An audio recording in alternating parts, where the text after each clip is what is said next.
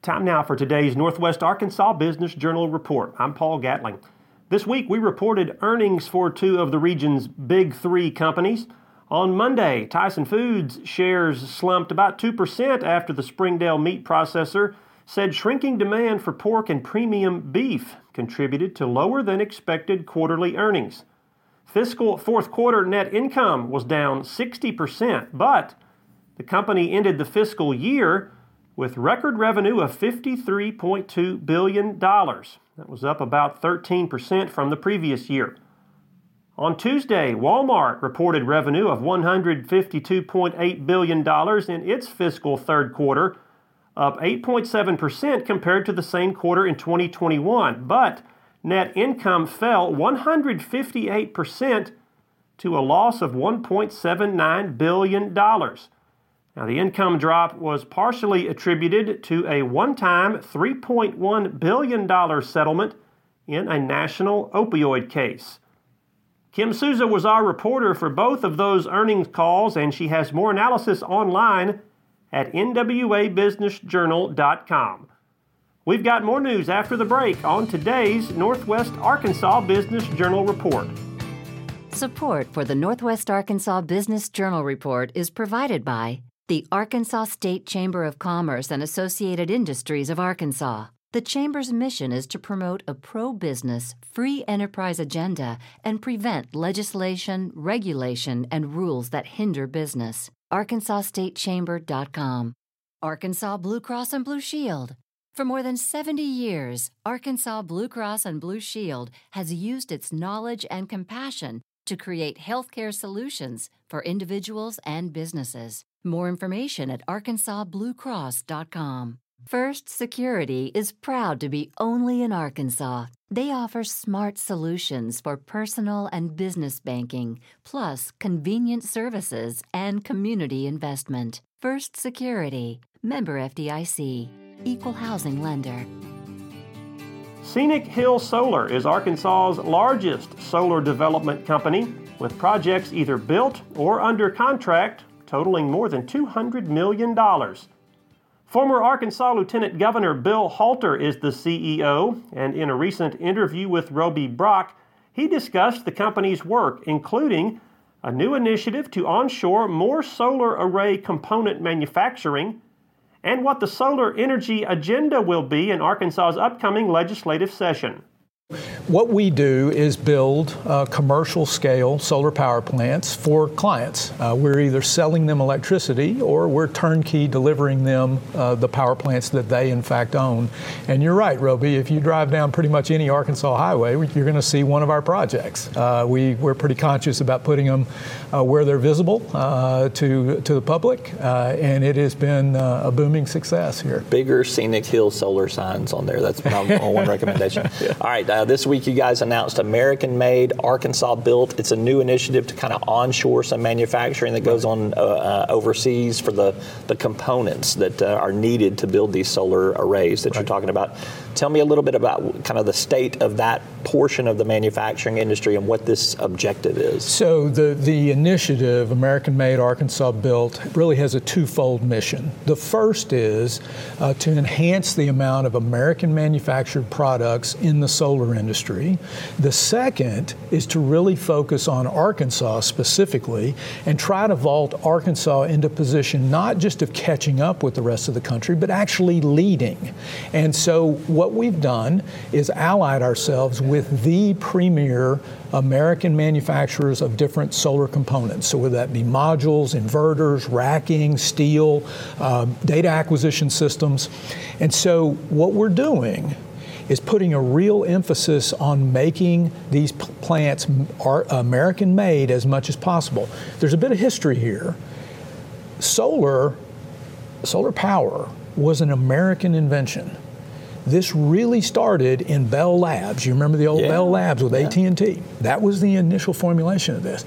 But unfortunately, about 15 years ago, as a result of Chinese intervention in the market, predatory practices, a whole bunch of very tough, bad acts, America lost the leadership position in these technologies. So today, the vast majority of modules, for example, are manufactured by Chinese companies. Same thing with inverters. This is our attempt, to have Arkansas play a role in restoring American preeminence in this industry. Yeah, that certainly feeds into the supply chain stories Absolutely. that we've been saying there. Yep. So let's talk about what some of the incentives are that make this work. The Inflation Reduction Act actually had some incentives for the solar industry. Kind of what are they? How do you capitalize on that? Sure. Two big categories of incentives in the Inflation Reduction Act. The first applies tax credits and accelerated depreciation that's available for the owners of power plants. So if we do a project, for example, for our client L'Oreal in North Little Rock, they receive very generous tax incentives, and this has provided a real boost to the industry. The second category of incentives in the Inflation Reduction Act are for these American manufacturers of solar technology. So they have some additional tax incentives. Essentially there to restart the industry in the country, give them a little bit of a foundation or a floor underneath them, and it's paying off. We're seeing dramatic expansions in the announcements of American manufacturing, and this initiative by Scenic Hill, the American-made, Arkansas-built, ties very much to that, right? We want Arkansas to be in a position to take maximal advantage of these two things that are going on. One final point about that, Arkansas is uniquely well positioned to take advantage of this industry. As you know well, we have vast amounts of flat, open farmland. Most people don't realize this. We're the 10th best state in the country from the perspective of the amount of sunshine. We also have two regional transmission organizations that either have a headquarters here, Southwest Power Pool, or have an office here that's very important in MISO. Right. This is unique, right? And we want to take advantage of all of these natural advantages and make sure that, for once, Arkansas really maximizes what is possible for us. We're not changing our moniker to the Sunshine State, okay? Florida's got that one. We'll be the natural state. The natural state takes care of it, Roby. All right. Yeah. What needs to happen on the legislative front? We got an Arkansas session coming up in January. What are some things that you think could happen policy-wise that would help this initiative? I think two broad categories. We had a really good net metering law that was put in place. It's one of the few areas that Arkansas's policy is better or equal to the rest of the country. That needs to be protected. We can count on the utilities to fiercely oppose that, to attack that. Underlying their attack on that is they simply don't want competitors in the generation business. So protection of net metering is absolutely critical to the establishment and the growth of this industry. Second area is tax policy. We have a circumstance, unfortunately, where in tax policy with respect to renewable energy, the state is way behind other states. We do the wrong thing on property taxes, we do the wrong thing on sales taxes, and we, unfortunately, we're unique in this. We're one of only 2 states out of 50 that has fairly onerous sales tax and property tax provisions on solar, whereas the other states have relaxed those constraints on both. The idea, of course, in every area of tax policy, you want to make sure you're doing everything you can to expand investment rather than restrict it. And that is Bill Halter, the CEO of Arkansas solar development company Scenic Hill Solar. For that entire interview, you can visit our sister website at talkbusiness.net.